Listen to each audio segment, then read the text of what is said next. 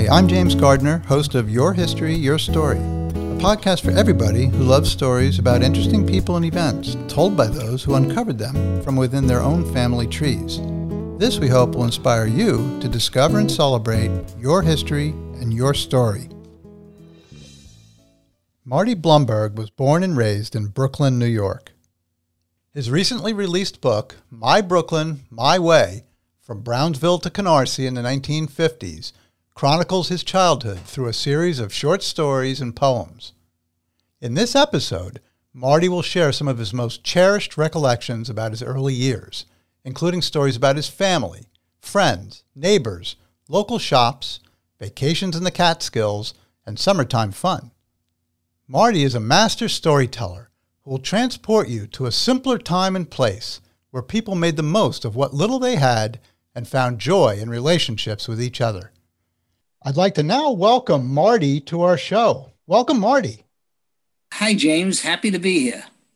Well, it is great to have you. Marty, I'm going to start off by asking you this question. What inspired you to write your book, My Brooklyn, My Way? Well, James, a few years ago, I started to go onto social media. And what I did was I would write different stories and I would have different poems and tell about my memories of growing up in Brooklyn. I could not believe the amount of people that were able to relate to my stories. And it became so exciting that they would ask me to keep on writing and writing and writing. And it came to a point where they even asked me if I could write a book. And that's what really started me to get involved in writing a book about my years growing up in Brooklyn during the 40s and 50s. Wow, that's great, because this podcast, one of our main goals is to get people to tell stories. And you certainly have some wonderful stories to share. And a lot of people have these stories tucked away in their memories, but don't write them down. And sometimes they don't even tell them to people. Wouldn't you agree? I agree 100%. And I think the main reason is that I lived in an era in the 40s and 50s that I loved so much. I just wanted my grandchildren and kids all around the world to see how it was like to experience living in a whole different area and a whole different upbringing that they are used to today. Yeah. Often when we think of history, we think about dates and political situations and wars and things like that. But I think we have to remember that all of us have a history, and there's a personal history that we have. Every one of us has something individual that's very important to us. And a lot of people can learn and have a lot of enjoyment by hearing these stories. Yeah. And when COVID-19 hit in January 2020, I thought that would be a good time to take all my social media writings and all my poems and put it into one book. And that's the reason why it came out during that time. So people that were home and they were getting bored, it brought back great memories to them, and they really enjoyed reminiscing about the past. And a lot of things I wrote about seemed to resonate with them, and they were able to adhere to the same stories that I went through as a young child growing up in Brooklyn. Oh, that's fantastic. You hear about a lot of bad things that have happened during this COVID situation. A lot of people have lost people have lost jobs. It's been kind of tough, but it seems to me like you were able to bring something very positive and good out of really being quarantined, wouldn't you say? I would say so, yes. And many of the memories that I have being a child, even today, I think of new ones. And hopefully I'm going to put it into a new book eventually, because there's so many great stories that I had growing up in Brooklyn during those times. Okay, well, let's start talking about some of those stories. I'd like to start by asking you, where were you born, Marty, and where did you grow up? Well, I was born very different type of story. I was born on Hopkinson Avenue in Brooklyn. My mother was the type of person that kept a lot of secrets. And believe it or not, no one really knew she was pregnant until she burst the water, and my father had to take her to Kings County Hospital they found out that she was pregnant. And I was born in Bethel, by the way. Hmm. And they weren't prepared because when I got back to my house on Hopkinton Avenue, the apartment we lived in, it only had 2 bedrooms, very tiny, very small, and we had no crib. And my father was saying, gee, there isn't a room in this apartment for a crib, it's so small. So he came up with the idea to put me into a drawer. And for the first 8 months of living in Hopkinton Avenue, I slept in the sock drawer for the first 2 months. As I grew, I went to the middle drawer. By the time the 8 months was up, I was in the big sweater drawer at the bottom. And I think my parents realized it's time to move to a different location. You're out of drawers at that point. I couldn't fit. So we managed to move about 4 or 5 blocks away to Amboy Street. Okay. Which was a little bigger, not that much bigger, but there was a place in the kitchen for a crib. And that's where I stayed till I was about 2 years old. I slept in the kitchen in the crib. Okay. So they improvised. They improvised. The funny thing is, and all my stories are true. My father was a mailman and he had to get up very early in the morning. For some reason, he turned out to have his own room. He had his own bedroom. And we only had one other bedroom. So here we are, 5 boys. I was next to the youngest, and my mother, all sleeping in one bedroom. It just so happens we had a sofa couch in the living room that opened up into a bed. And my 2 older brothers would sleep in the one extra bedroom. And myself, my 2 brothers, and my mother would sleep on the studio couch. It was crazy. Sometimes I'd wake up, my younger brother's foot would be in my face, change positions. But this is how we are, and that's why people say, gee, there had to be a close family living like that. I hope he washed his feet. That I couldn't tell you. Marty, I'd like to back up a little bit and ask you, what do you know about your family's roots? Where did they come from originally? They managed to come from Eastern Europe, which was Austria. And they came over by boat, and they landed in Ellis Island, and they settled on the Lower East Side in New York City. Do you know approximately when they came over? Yes. It was sort of the late 19th century when they came into this country. Was that both sides of your family? Yes, both sides. They managed to find one another here. They weren't married in Austria. They were married in New York. And my parents were born in 1909, same year, and they were born on the Lower East Side in New York City. They did get married, and in 1929, my oldest brother was born, and after that, about 4 years apart, each of my brothers were born. So we were all 5 boys, we were all very close, and we were all about 4 years apart. One funny story is, I was born September 12th, 1941. My older brother, Herb, was born September 12th, 1931. Exactly 10 years to the day. And the story goes, there's always a story, we're always talking as family and getting together, is that we are too poor to get a toy for my brother when he was 10 years old. So they decided it would be cheaper to have me as a brother. For the last 60, 70 years, we celebrate every birthday together, and we go out, them, their family, and we really enjoy being together. You started telling us about your mom. She liked to keep secrets, and she was very good, apparently, at keeping secrets. What can you tell me about your mom? What was she like? What kind of stories do you remember about her? Well, as long as I remember, my mom was always a sick person. She had a bad heart. She had rheumatic heart. She was on this medication, Digitalis, as long as I know her. It was very hard for her to breathe. When she'd walk up 1 or 2 steps, she always had to stop and take a breath. That's the reason why we always lived on the first floor, because we knew there was no elevator, so she was never able to climb any steps. But she would sit by the window most of the day, and her conversation was with neighbors passing by. Everyone knew her. She was very friendly.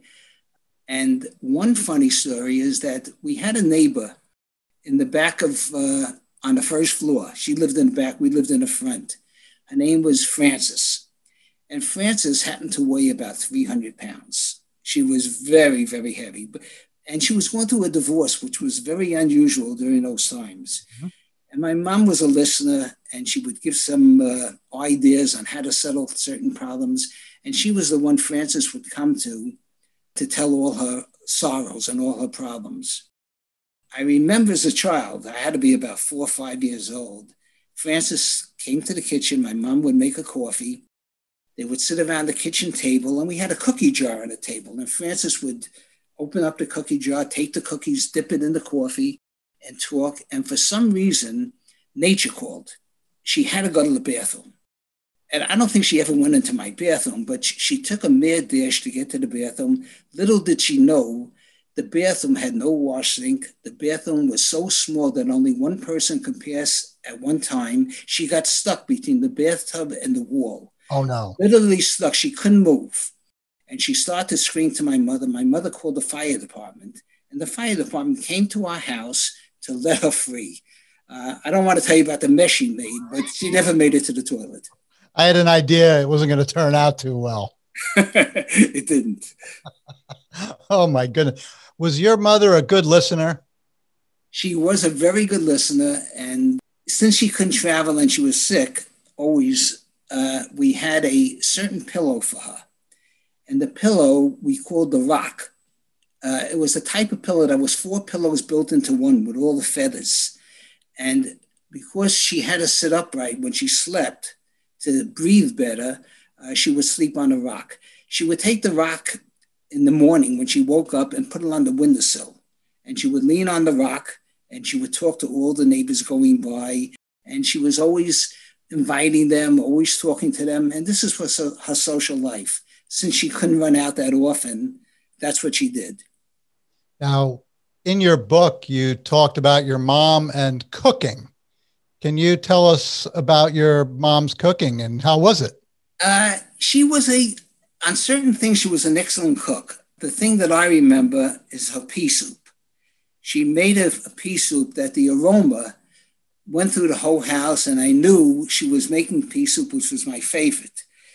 She would take frankfurters and cut frankfurters up and put it in the pea soup, and it was thick. To be honest, James, I've went to so many restaurants trying to duplicate that pea soup. I never could because it was the best I ever tasted. Oh, wow. When you were talking about some of the dishes that your mom made that were specialties of hers, I could almost taste the food the way you were describing it. Yes, she did have a unique way of, she spent a lot of time in the kitchen. She also spent a lot of time doing a lot of chores in the house. Like, during those days, you're talking about the 40s, the 50s, we had no washing machines. There was no dryers. She would be on her hands and knees scrubbing on a washboard and cleaning all our clothes. And there were 5 boys, and we had a clothesline in the back alley of our house that connected to another neighbor. And we would dry all the clothes on the clothesline, hoping that there was no rain or anything like that. And we would always try to help my mom because we knew she was sick. During those times, she didn't have to tell us to do anything. We knew it was the right thing to do. One funny story was our neighbor on the other end of the clothesline was cooking and she needed sugar. She would yell out the window, "Frida, I need some sugar." And if the line was empty, my mom would take a clothespin, put some sugar in a bag, and with the pulley system, she would wheel the sugar to my neighbor on the other side of the alley so she could have her sugar. And this is the way neighbors were. Everyone's trying to help one another, and they were able to put it across on the line. Thank God there was no clothes on there because she would have had to take all the clothes off at this point.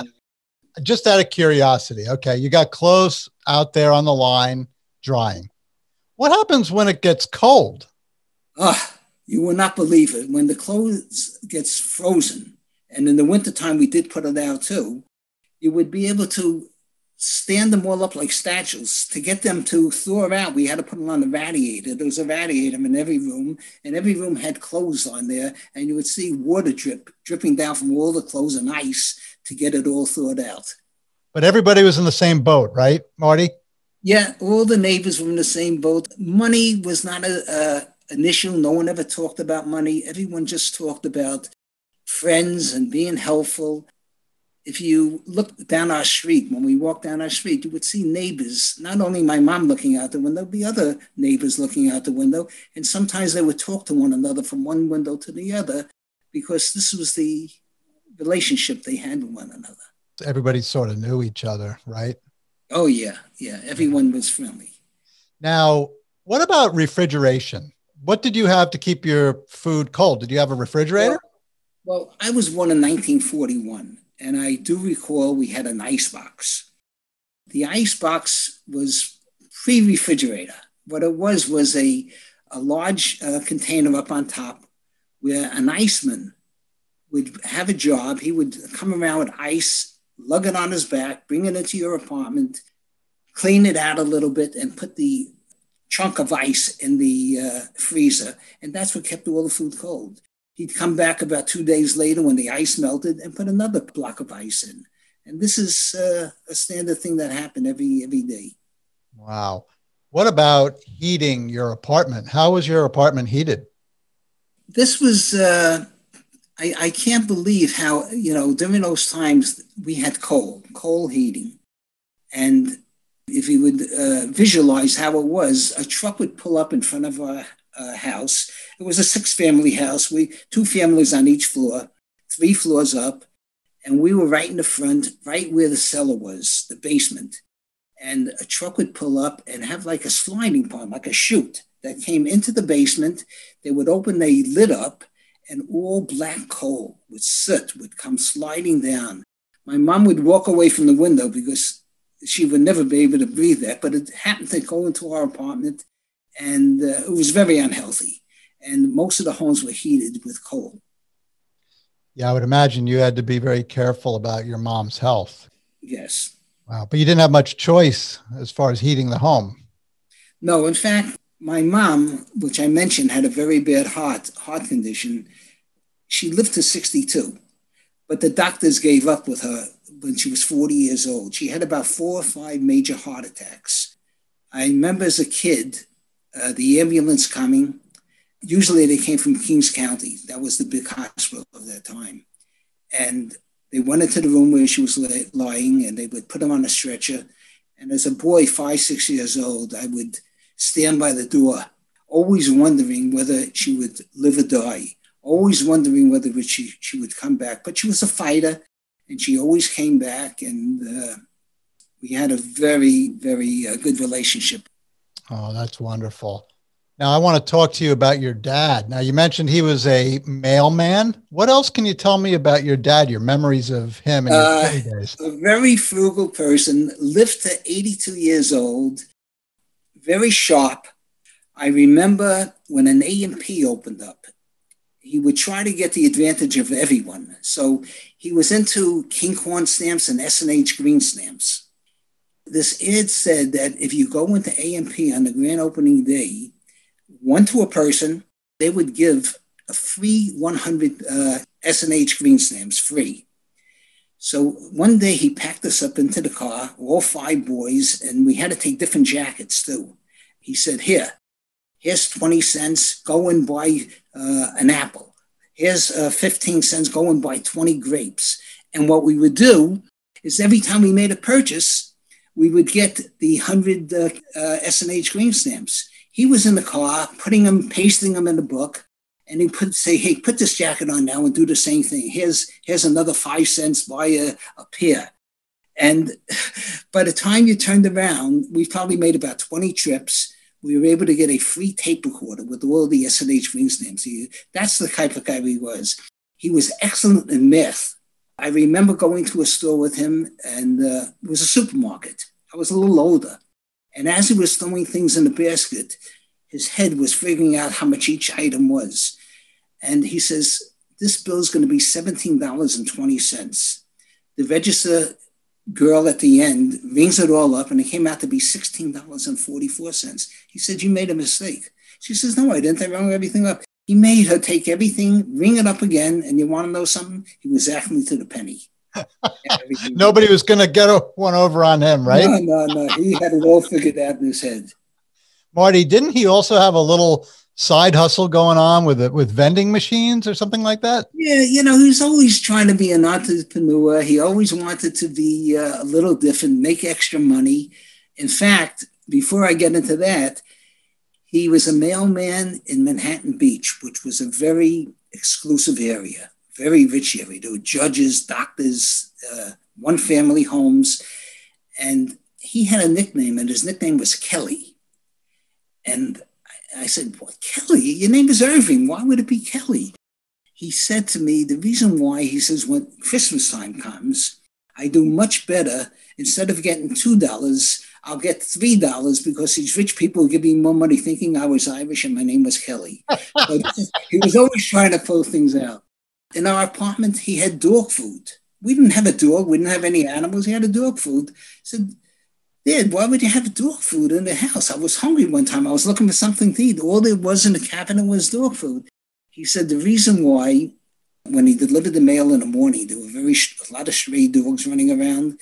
And if he got a little nervous or something, he would take the dog food out of his mail bag and feed them dog food. So he's always one step ahead.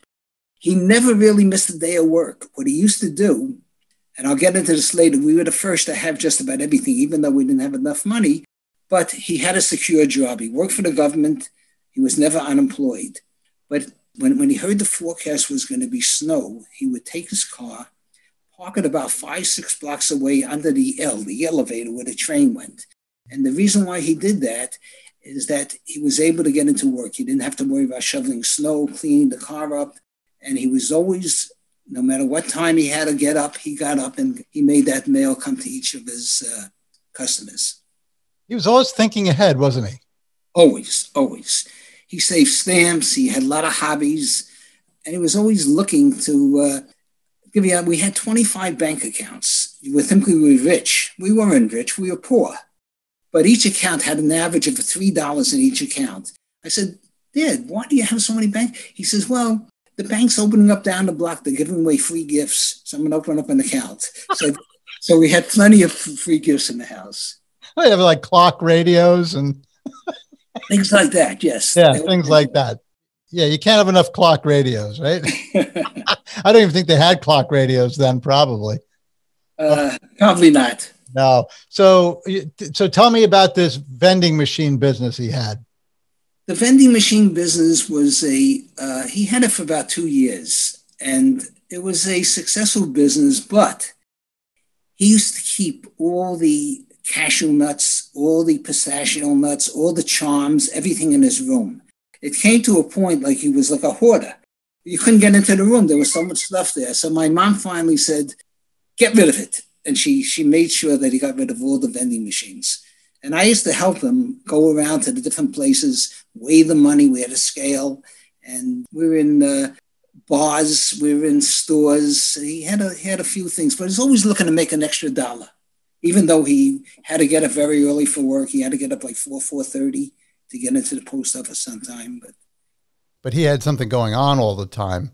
So you said he was always, getting the first of everything. What about television sets? Did he have a television set? Yeah, he was always looking to be the first on everything. We were the first to have a telephone, first to have a television set, first to have a car. If you could visualize how our TV was, this is how it was. It was a Viewtone. It was a 7-inch TV. He came home from work one day with the TV, and it was in the late 40s. No one ever saw a TV, even heard about it. We had 3 stations, and each station had a pattern that you would sit in front of the set and wait for a show to go on. My brothers, we would watch Cowboys. My mother would watch Ed Sullivan Show, Milton Berle, Toast of the Town, Steve Allen Show. But there was always interference on the set. It never came over good. And he used to go on the roof. We had a roof antenna. And to get the horizontal to hold and to get the reception to be clear, he would go up on the roof. I had one brother at the set, one brother in the middle, one brother by the window. And they would say, "Better, better, better." And we'd yell up, "Better" to my father. worse, worse, worse. And he kept on moving the antenna. Finally, we said, perfect, perfect. And he comes down. By the time he came down, the wind blew and the TV was back to. So this is what we had to go through. He was very innovative. He found that he could buy a magnifying glass that went onto our TV. Instead of a 7-inch TV, it became bigger, maybe 12, 13 inches. So we had a bigger screen now. First in the area, no one even heard of it. Then he heard about color. And he came home with a tinted shield that went in front of the magnifying glass. And he thought he had a color TV, but everything was tinted like in pinkish color. But we had to have the only set on the block. And people, if they knew that there was a great show on or something like that, they would come to our house with chairs, sit it in our living room, and they would all be watching TV because no one ever knew. One time, Jersey Joe Walcott was fighting Joe Louis, and people were lined up in front of we couldn't get them in. So my father took the TV, wheeled it, pushed it right in front of the front window where my mom sat, and people would put the chairs on the gutter, on the sidewalk, and they would be sitting down watching the match, yelling, screaming, and they were able to watch the match through that 7-inch TV that turned out to be a color TV with a magnifying glass. Wow. You know, when you said 7-inch screen, and you think of some of the people I know who have whatever they are, like 84-inch screens or 90-inch screens, 7-inch screen. TV really started in the late 40s into the 50s. And after a while, everyone had a TV. He was also the first to have a telephone. We had a telephone, and those times the telephone had party lines. And it hung up in the kitchen. If you wanted to make a call, you would pick up the phone and you would hear people talking because everyone shared. They had about 3-4 families sharing that same party line. And you couldn't call anyone unless they were off the phone. So sometimes we were on the phone. I would hear someone breathing very hard, and some would say, get off the phone already, you're on so long. And there was operators that would get people to, you had to call, you had to use operators. If you needed a dial tone, sometimes it took 5, 10, 15 minutes just to get a dial tone. We were the first in the area to have a telephone. Most of the people in our area, what they would do, they would give their phone number to the local candy store who had a booth with a telephone in it. And I remember being with my friends. We were 7, 8 years old. We would sit outside the candy store. And if we heard the phone ring, we would take turns. We would say, who's this? Oh, I want Mrs. Pomerantz. Could you do me a favor? She lives on the 4th floor on 236 Amboy Street. Could you do me a favor? I want to talk to her. And one of the kids would run, and we took turns. We would run up the steps. The doorbells never worked at all. And say, Mrs. Pomerantz, you got a phone call. She would give us 3 cents, 4 cents, a nickel. And that's how we made money to buy a Spalding ball or some bubble gum, bazooka gum, or some wax little bottles where we were able to drink some syrup out of. There were so many different things to do. And that was with the phone. So, and we were also the first to have a car. And what we did with the car, when my father had a vacation, which was like a 1 week out of the year, we would go up to the Catskill Mountains. And that was like a story in itself. The car always, when we got in, it wouldn't start up. My father had booster cables in the trunk. We had 5 boys in there, all raring to go to the Catskill Mountains, to the hotels. We would travel on Route 17, and our first stop was always the Red Apple Rest. And the Red Apple Rest was a place where people had a little lunch. And my father would see a bus, like a Greyhound bus driving there on Route 17. And he started to speed up. I said, Dad, why are you speeding up so much? He says, could you imagine when we get to the Red Apple Rest, that bus in front of us, there'll be a line a mile long to go to the bathroom. So he would speed past the bus. When we got to Red Apple Rest, there were 3 buses parked right in front. He didn't realize that they were constantly coming with buses. So that was the thing there. But we used to go to the bungalow colonies. We used to go to Cook Lanes, they call it. We used to see all the top performers at the hotels, Jerry Lewis, Buddy Hackett, all the comedians. And my father would always have a way of going to the manager of the hotel saying, look, we're not staying here at the Browns this time, but we plan on coming back next year. Could we stay around the facilities and use the pool? Oh, sure. If you're coming back. And we used to stay in the big hotels, never paid a penny, and go back to the bungalow and sleep in a little bed. And that was it. So it worked out fine. Okay. Your father really knew how to be frugal and got his money's worth. That's for sure, James. Get the best out of the situation. So I would imagine, if I know anything about those old cars, you probably had the obligatory flat tire on the way up. Going up, always you would see cars overheated, smoke coming out of the cars. People used to keep water bottles in their trunk. So in case it overheated, they had water to fill up the radiator. Cars were always breaking down. People would stop, give booster to another car so it could start up. And instead of a 2-hour trip or an hour and a half trip, it was more like a 4 or 5 hour trip to get to the Catskill Mountains. Oh, my goodness. But when you got there, you had a good time. Oh, yeah, we had a good time. But I was always happy to come back to Brooklyn. You know, we went berry picking. We saw frogs, tadpoles. It was country. First time I ever saw a live cow. I didn't know from that. But coming back to Brooklyn and to Brownsville, where I was from originally on Amboy Street, there was nothing like seeing my friends and playing with them outside in the street. Well, that's a good segue, because I'd like to ask you about what it was like as a kid back in the late 40s and the, say, early to mid 50s or even late 50s in the streets of Brownsville. What did you do? How did you make your own fun? Well, let me just give you an idea of how things were. When I walked out of my house, my apartment, my flat, whatever it may be, you would walk down the stoop. And when you would look around, you would see kids, every age, playing with one another. The thing was, a 10-year-old would not play with an 11-year-old. A 9-year-old would not play with, it was that age. There were so many kids, and you would look out and you see a group of kids playing hide and seek. You see a group of kids playing jump rope. You would see some girls playing Hey, My Name is Alice with a ball. Kids would play stickball, off the wall, stoop ball. There was a ball called the Spalding.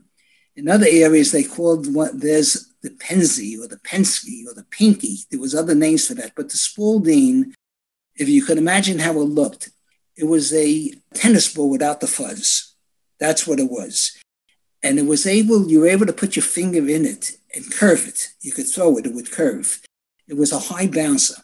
And that ball, that's all you needed in Brooklyn.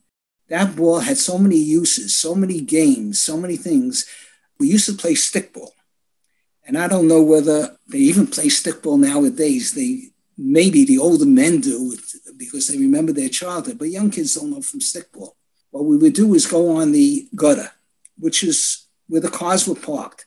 There weren't too many cars then, so you didn't have to worry about, cars coming down the street. We put ash cans, garbage cans that they use for the coal. We would put that at the end of the street so cars would not be able to come in.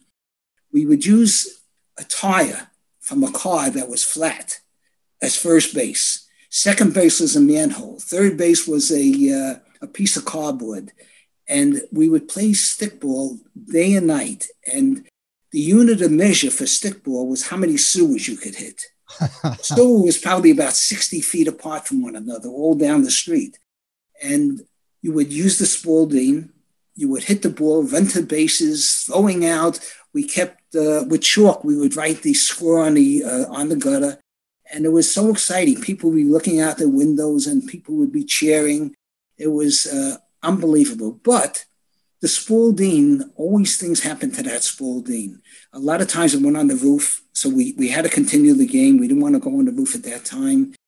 Many times it rolled down the sewer. Oh, no. And the sewer was where all the drain water would go.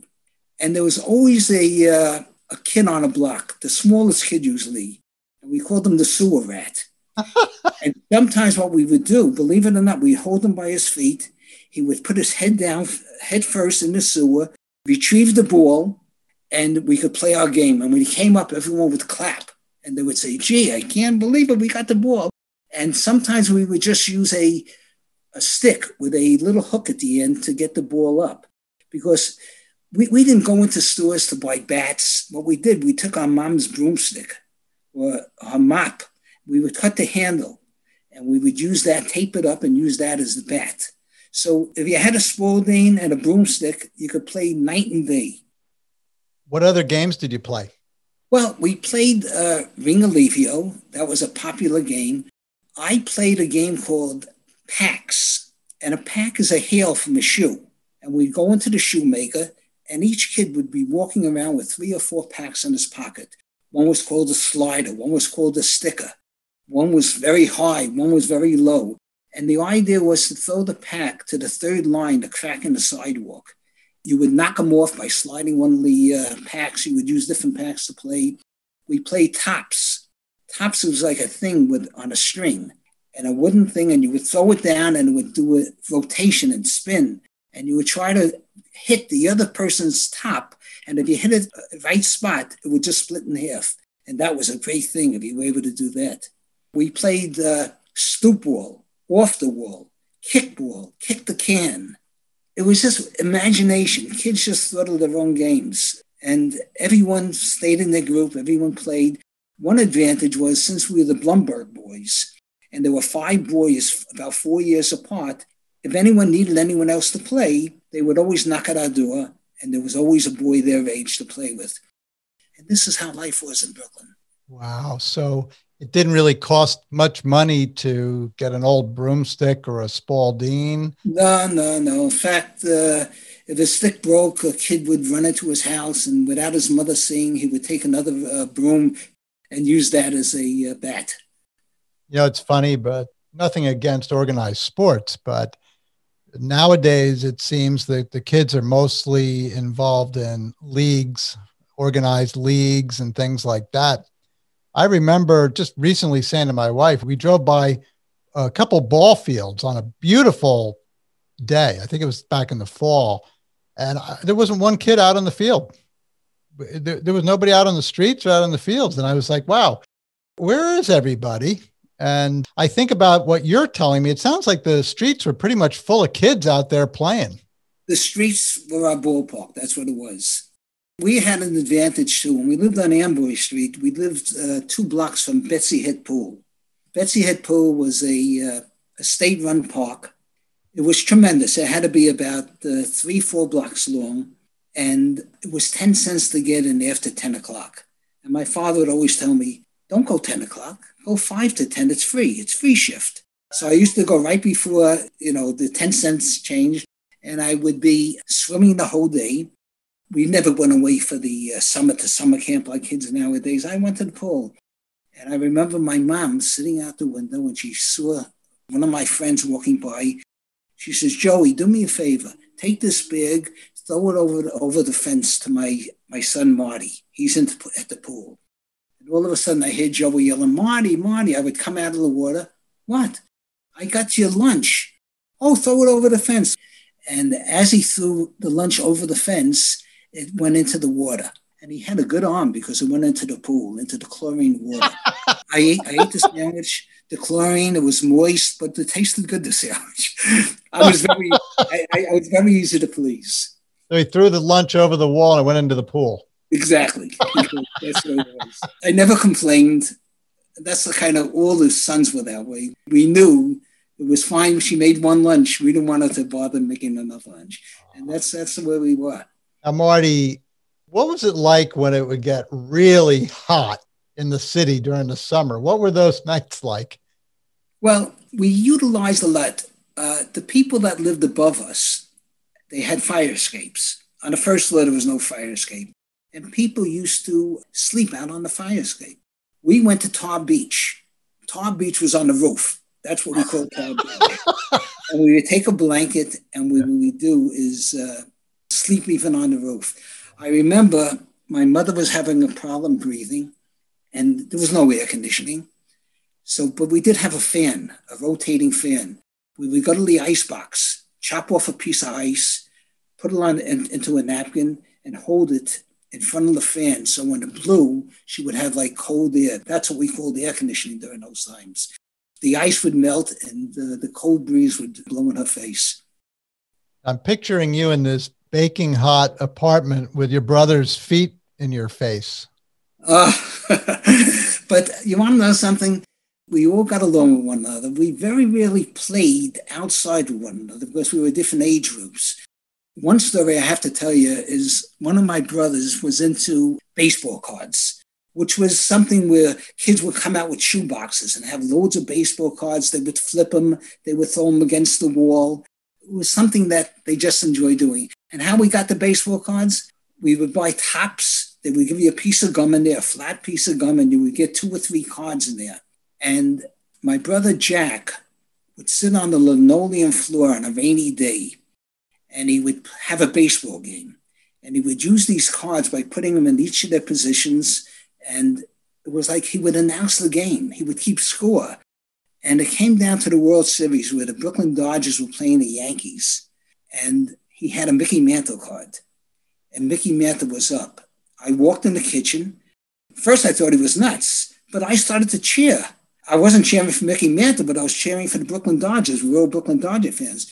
But Mickey Mantle, he would take a cigarette wrapper, the cellophane and the silver, and make it into a ball, throw it up in the air, and take a swing with the card. At one time I was standing, Mickey Mantle was up. The card hit the ball perfectly. It went over my head, over the stove, into the kitchen sink. It landed right in the sink for a home run. Later on, we found out that card was Mickey Mantle's 1953 rookie card. Oh, no. We would have been on Easy Street, but we still had to stay on Ambush Street because the card was all ripped and he threw it in the garbage. Oh, no. Oh, no. But you're left with a beautiful memory of it. Oh, yes, yes. I still talk to him nowadays. I said, why'd you hit? I wish Mickey Mantle would have struck out. If he would have done that, car would have been in mint condition. We would have been $5 million. It just went for about 2 months ago, that card. You could go to the Catskills every summer. And my father would pay for the Concorde. No, we didn't have to tell him he's coming back. Yeah.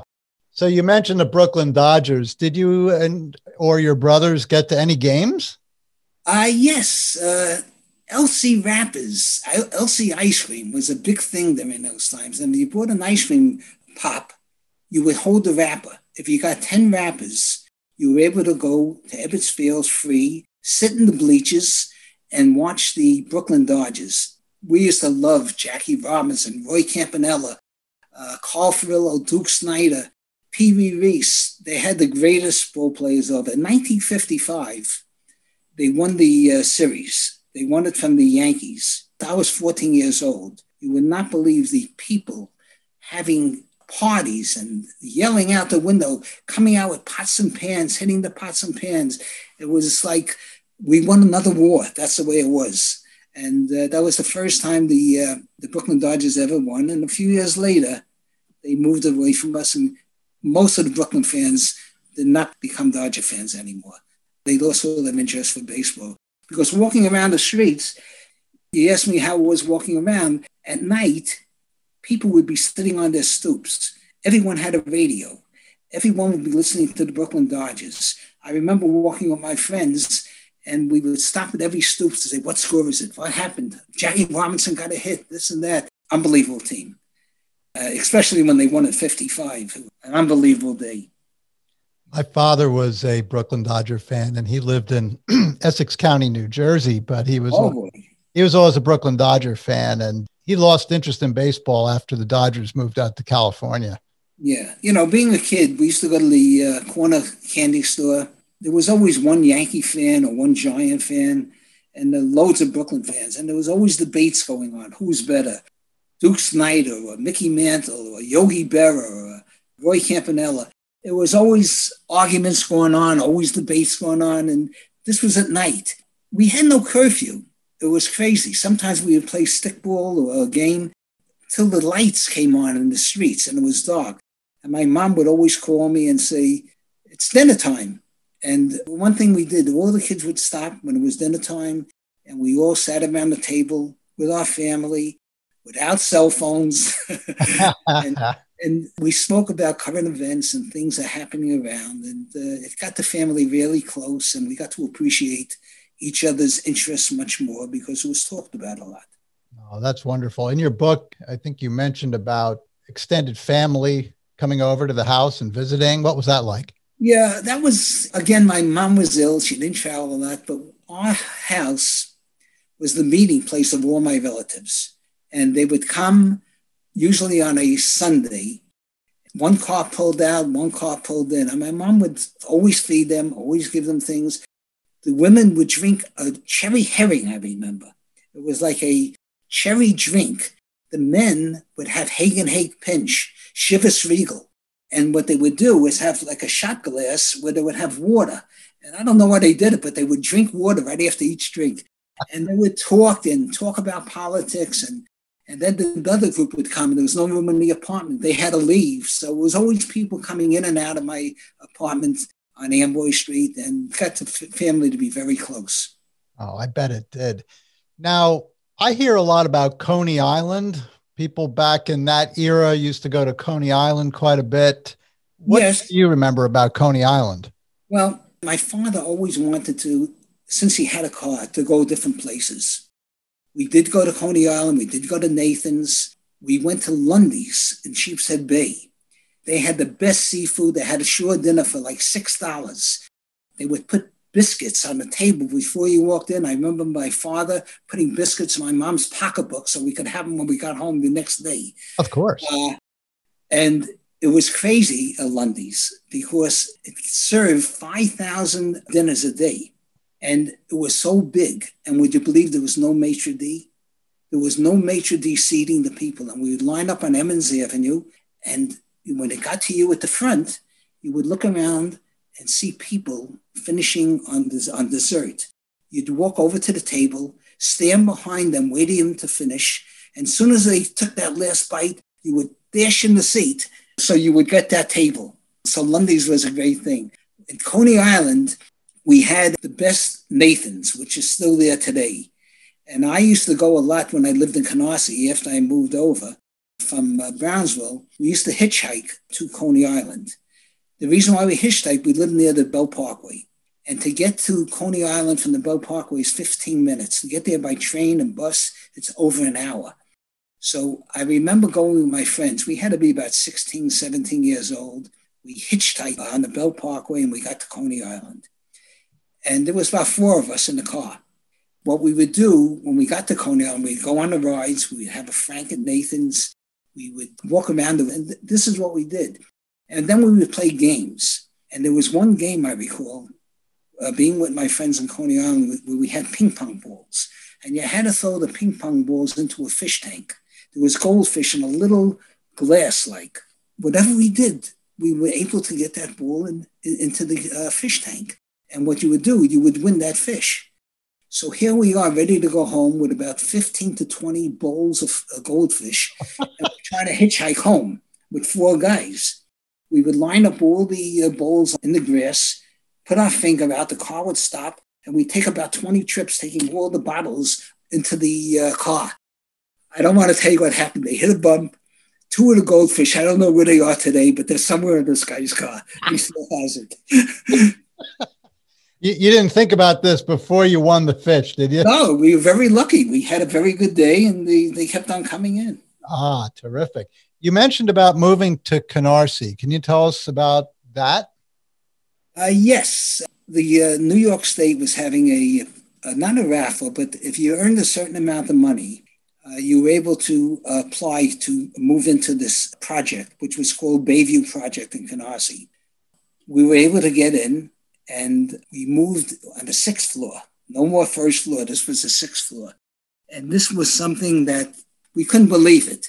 New apartment, new appliances, a refrigerator, a gas range, a washer and dryer. My mother was so impressed. She just couldn't believe it that she was able to take her kids that had nothing at all and put them up to this level where they had all the luxuries of life. My mom would still look out the window, but instead of seeing people walk by, because we're on the 6th floor, she was able to see Canarsie Pier, which was water. It was like a utopia for her. We just enjoyed Canarsie, and there was a singing group. During that time, I was like 18 years old already when we finally moved there. And you would walk on the corners, there was doo-wop groups, and they would sing rock and roll. Right. And this was in the late 50s. And some of these groups that had one song wonders, we had a group called the Impalas that sang I Ran All the Way Home. And this fella, Speedo, Joe Frazier, his name was a friend of mine. We would play ball together, and they hit this song, and it became number one. And it was, everyone sang it, walking through the streets of doo-wop groups. Later on, when I was married and my wife and I went to a concert, they were performing. We wanted to see them. And I went over to Joe. I said, Joe, you remember me? He says, you're Marty. I said, yes, we used to play basketball together and everything like that. And I walked away from my wife. I said, I don't know if he remembered, just wanted to be polite. But before his presentation and before he sang, he got up in front of the audience and he says, I want to make this song to my friend Marty Blumberg from Canarsie, who I played basketball with. And that was like a real treat because here's a star that mentioned my name in front of all these people. And it was a great experience. Oh, yeah, I bet it was. I mean, I've heard of the Impalas. Yeah, they made one or two songs, and it was a number one song. During that time, that was going on in Brooklyn. Every corner, there was doo-wop groups. Everyone was singing. We had a clubhouse. We would invite sororities into our clubhouse. We would dance with the girls. When it came a certain time, we'd tell the girls to leave. We would sometimes even we would play cards after they left. You would never have a girl come on a Saturday. Always Friday nights the girls would come. Saturday was date night. It was great being a teenager and also being a young person living in Brooklyn. You know, there's a lot of charm in what you were saying. I'm just picturing these doo-wop groups singing and it being a simpler era, late 50s. Must have been an exciting time. And of course, it was good for you to know that your mom had it a little easier in her new place. Oh, yeah, definitely. We felt so great because she was able to really appreciate the luxuries that were around. And we got off Amboy Street. I was very fortunate because Canarsie to Brownsville is probably about 4 miles. I was able to get my friends from Brownsville to come out to Canarsie. And I had my friends, my new friends in Canarsie, and we all got together. And instead of having friends in different areas, we all combined and everyone became friends. Until today, we are still in contact with one another and we still see one another. I think that is absolutely wonderful to be able to have friendships for that many years. It must be just a real blessing. It is. And a lot of memories that I have, they have those same memories and we're able to share them on a personal relationship, which is great. Oh, that's wonderful. Now, your brothers, are you all still close? Well, I did have 4 brothers. There was 5 boys. My oldest brother passed away last year. He was 90 years old. Oh, I'm sorry. And we were very close. All the brothers would go out for dinners. We'd go to a performance or something. We would do things a lot together. Today, we range in age from 75 to 89. My oldest brother, that's 89, was the one that's exactly 10 years older than me. We still see each other. We still communicate. We all live on Long Island. We all live within a Spalding throw away from one another if you have a good arm. And we enjoy talking about the old days. That's how usually our conversation. And everyone has another story. So I did not only know my stories from my age, I knew my brother that was 4 years older than me, my brother that was 10 years older than me. I know all their stories. I know all their friends. I know all went on. So I have a lot of great memories of not only my experiences, but also their experiences. That's a treasure trove of stories. Yes. Now, I want to ask you, you mentioned something about girls when you were in Canarsie. So did you happen to meet a special girl when you were there? Yes, I did. Tell us about her. It was a winter night, and we used to go to dances on Friday night. There was a dance in Regal Park, in one of the Jewish centers in Regal Park, and I went with 2 of my friends, and we drove to Regal Park to Queens. They had a live band. That's what they had then. And it was very minor amount of money to get in, probably 25 cents. And I walked in, and believe it or not, I saw this girl that was on the other end of the dance floor. And for some reason, I couldn't take my eyes off her. So I managed to finally get enough strength to go over and ask her to dance. Thank God she said yes. And we danced a slow dance. And I started to ask her questions. I said, "You have a brother?" She said, "Yes." I said, "You have no sister?" She said, "Yes." I said, "You just moved to Queens?" She said, "Yes." I said, "Wait a second. You were going out with an Italian boy and you just broke up with him." And she says, "Yes." And the dance ended. I walked away. And the whole night long, she kept running after me. "How'd you know that? How'd you know that?" And I just played it like I didn't know anything at all. It was like 4 or 5 guesses that it was all correct. And she kept on running after me the whole night. Finally, we started to dance again. And I asked if I could take her home. And I remember taking her to Jan's ice cream parlor and buying like the kitchen sink. And we all of us put our spoons in and have a little ice cream. That's what it was. And I went to her door and I said, "We had a great time. Could I kiss you goodnight?" And she put up her hand. She says, "I don't kiss on the first date." I said, "What happens if I tell you it's the last date?" She let me give her a peck on the cheek and we kissed. Oh, you know what, Marty? You're very clever. There's a lot of your father in you, I think. Not only that, the funny story was this. I got home. I said, "Mom, I met a girl." My mother said, "What kind of girl is she like?" I said, "Mom, she has an elevated apartment. She has a doorman." As soon as I said that, my mom says, "Marry her." There you go. She met the first credential, right, that you needed? Yeah. Right away, she made her statement. We're married now. Maxine and I are married 57 years. We have 3 beautiful children, 2 girls and a boy, all professionals, 10 grandchildren. And like I was as a kid, being close, we're all very close. We all live in the New York area. 2 of my kids live in the same town I do. We see each other very often, and we have a great relationship. And the way I was brought up with my family, being around the dinner table, we're that way with our family too. That's wonderful. So they're the beneficiaries of these wonderful stories as well. That is just great. Are you able to share some of these stories with your grandchildren? Yeah, I think that's one of the main reasons I really wrote this book, so my grandkids could appreciate how I lived. I remember my wife and I used to babysit. I was the one that went into the bedroom to tell them a story. And I would ask them, I said, "Do you want to hear a make-believe story or you want to hear a true story when I was a kid?" They would always pick a true story when I was a young kid. Everyone knows the stories. I was able to go over with them and they all reminisce and they all know people I used to hang out with, things I did as a kid. That is absolutely wonderful. Now, you were in the family business for a lot of years, weren't you, with at least one of your brothers? Yes, my oldest brother, that's 10 years older than me, that's going to be 90 September 12th, goes into work even today, every day. He loves work. He enjoys it. I retired in 2002, but he's still working. He's still going in. It's still a family business. It's called Autobahn. We sold auto parts, wholesale and retail. And thank God, after close to 60 years of being in the business, 1957 he started, we're still in business. And that's something to say, that the business lasted this long.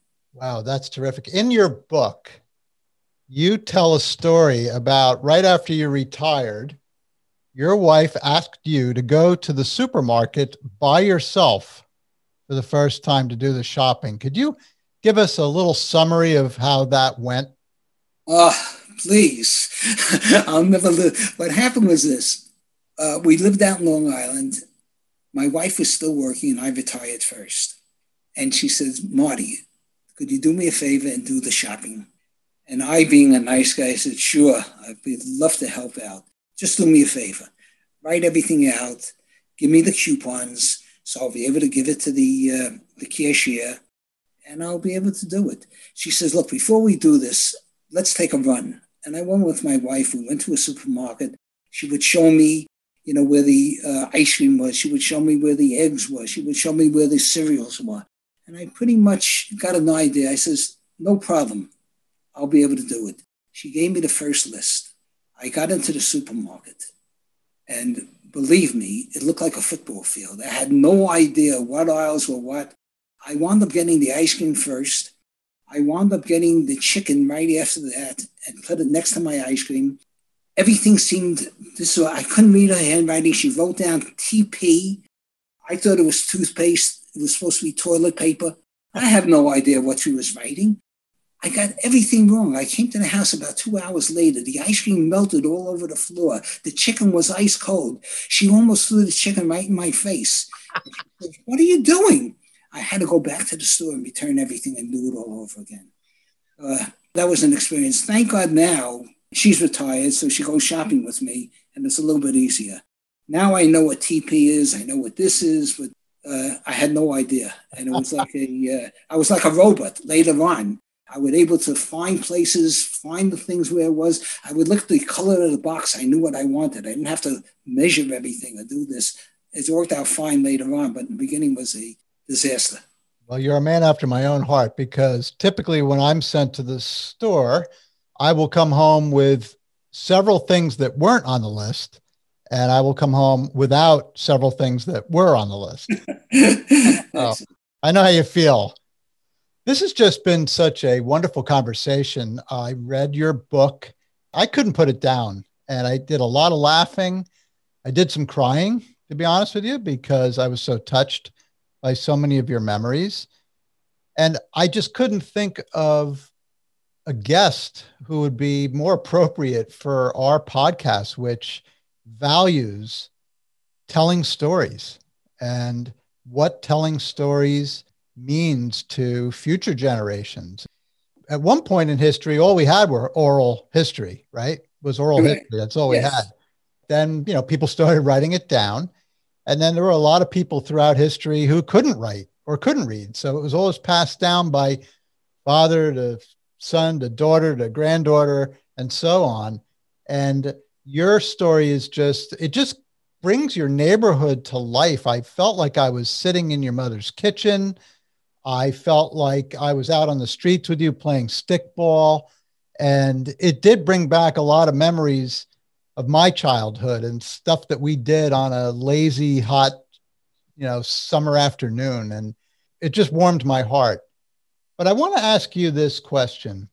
How did growing up in Brooklyn in the 1940s, the late 1940s and the 1950s, impact who you are today? Brooklyn was a very unusual area, different area. You wonder why, and I always think about this, how Brooklyn turned out such great, intelligent people, celebrities like Ruth Ginsburg, Mel Brooks, Woody Allen, Red Holtzman, Henry Miller, Larry King, Joe Torre, Mike Tyson. I could go on. And yet there was another environment, criminals.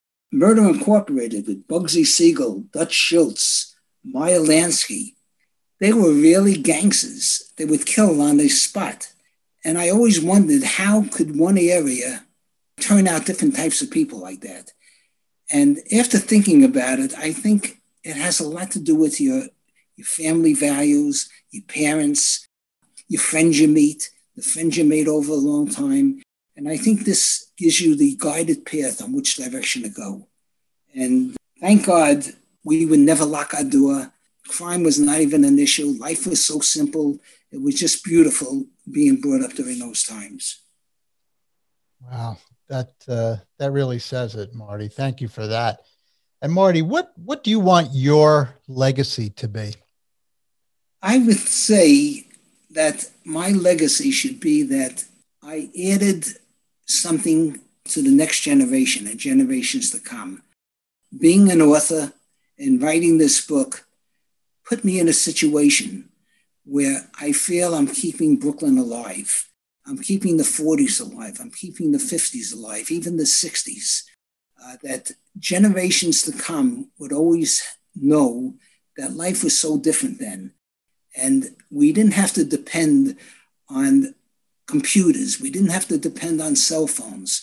If we just had a Spalding in our pocket, or just material things weren't the important thing. What was important was family values. what was also important was being healthy. Rich had nothing to do with it at all, but to have a relationship with your parents. And I always say that, gee, the kids, I wish I would tell them now, love your parents, kiss your parents, hug your father, do whatever you could, because these days go very fast. You're only on earth a certain amount of years, and then it's all going to be gone. Make use of it. Show them you love them. And I did as a kid, and I wish my grandkids do, and they do that, to show that life is more than a computer. Life is more to know one another and to feel for one another. And that's what I wish that is in my legacy. Well said. Well said. Marty, what are you working on now? I hope you're not stopping with this book, My Brooklyn, My Way. You can't stop with that. You got to keep going. What else are you working on? I'm still on social media. I'm always thinking of new things that I remember that I forgot. I did an article the other day about a fellow by the name of Ruby. He was the Knish man that came down Amboy Street. And a Knish man, just to give the people that are listening that don't have any idea what a Knish man is usually an old man or an old woman who would walk down with a metal cart. It usually said Mom's Knishes on the side. It had a salt shaker that was tied up with a chain, and it had a big stick with mustard bowl right on top. And he would open up the bottom drawer that was heated with probably coal or oil. I don't know how it was heated. And you tasted the best Knish in the world. No one ever could repeat the quality of that Knish. There was places like Stall's Knishes, and there was places all around Brooklyn. But this Knish man, I don't know how he did it. He would be everywhere. He was in the Catskill Mountains, people told me. I don't know how he got everywhere. He had family working for him. His wife worked for him. And he would yell out, I want to send my kids to college. Buy a Knish. My wife wants to go to Florida. Buy a Knish. And people would buy the Knish. They would wait online. He would be outside Jefferson High School, Tilden High School. He would be in public schools. He was everywhere.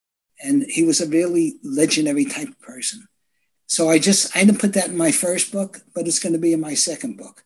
Different things come up that I recall now, and hopefully my next book is going to be twice as large, and there's going to be great stories in it, and it's probably going to be at least another year or two before it's out.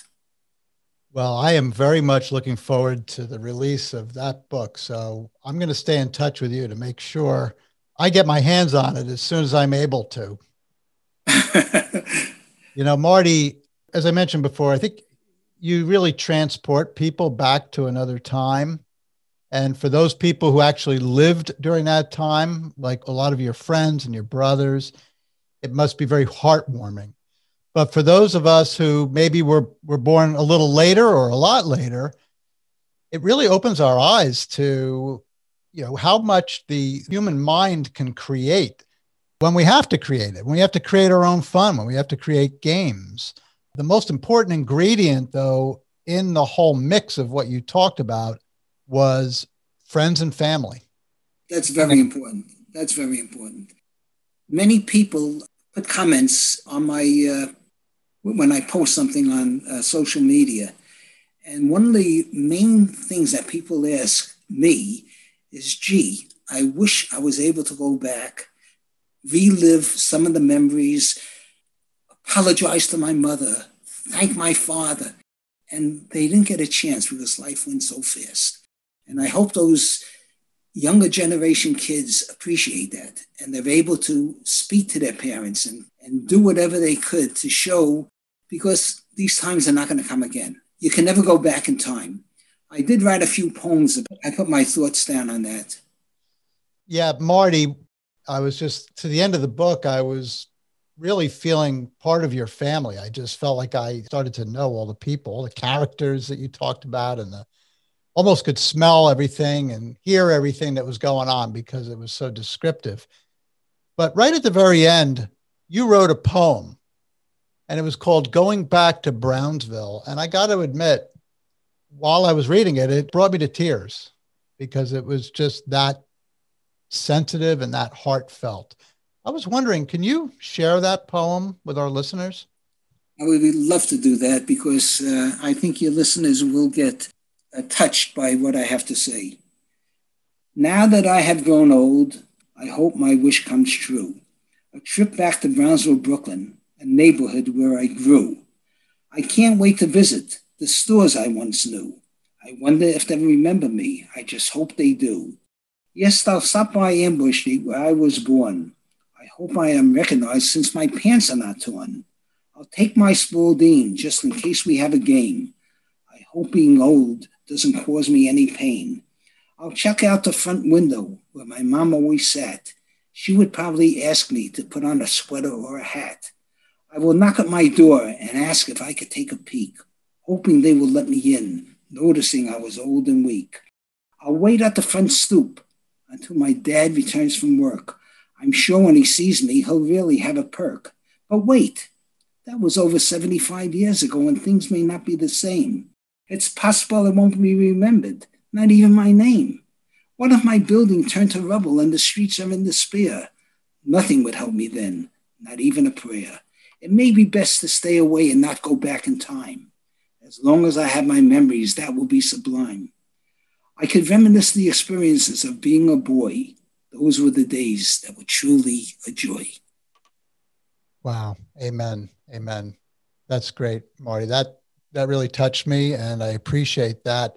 So, Marty Blumberg, My Brooklyn, My Way, from Brownsville to Canarsie in the 1950s. Wonderful book. This has been a great interview. I want to thank you so much for your time and for transporting us back many years into your cherished memories. Well, thank you very much for inviting me, and I hope we'll meet again. I really enjoyed doing this. It was the first time I ever did a podcast, and you were terrific, and so was Kelly, your wife. So thank you very much. Well, we're very honored. Have a wonderful day. Thank you very much. Hey, look, sometime in the future, when this COVID stuff blows by, we'd love to meet you someday. It'll be my pleasure. I'll bring a Spalding with me. Could you please? I'll throw my dinner into the pool. Take care. Okay, Marty. Bye-bye. Bye-bye now. So, for all of our listeners, keep discovering and telling stories that inspire you and others. Have a great day. Thank you for joining us for this episode of Your History, Your Story. Please subscribe, share, and check out our website at yourhistoryyourstory.com for episode notes and bonus content. We'd love to hear from you if you have any questions, comments, or a story to tell. Be well and God bless.